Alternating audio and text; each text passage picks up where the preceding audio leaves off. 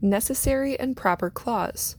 The Federalists supported it because it lets Congress take action when necessary for them to do their job, even if it's not listed in the Constitution, also known as the Elastic Clause, since it stretches the powers of Congress.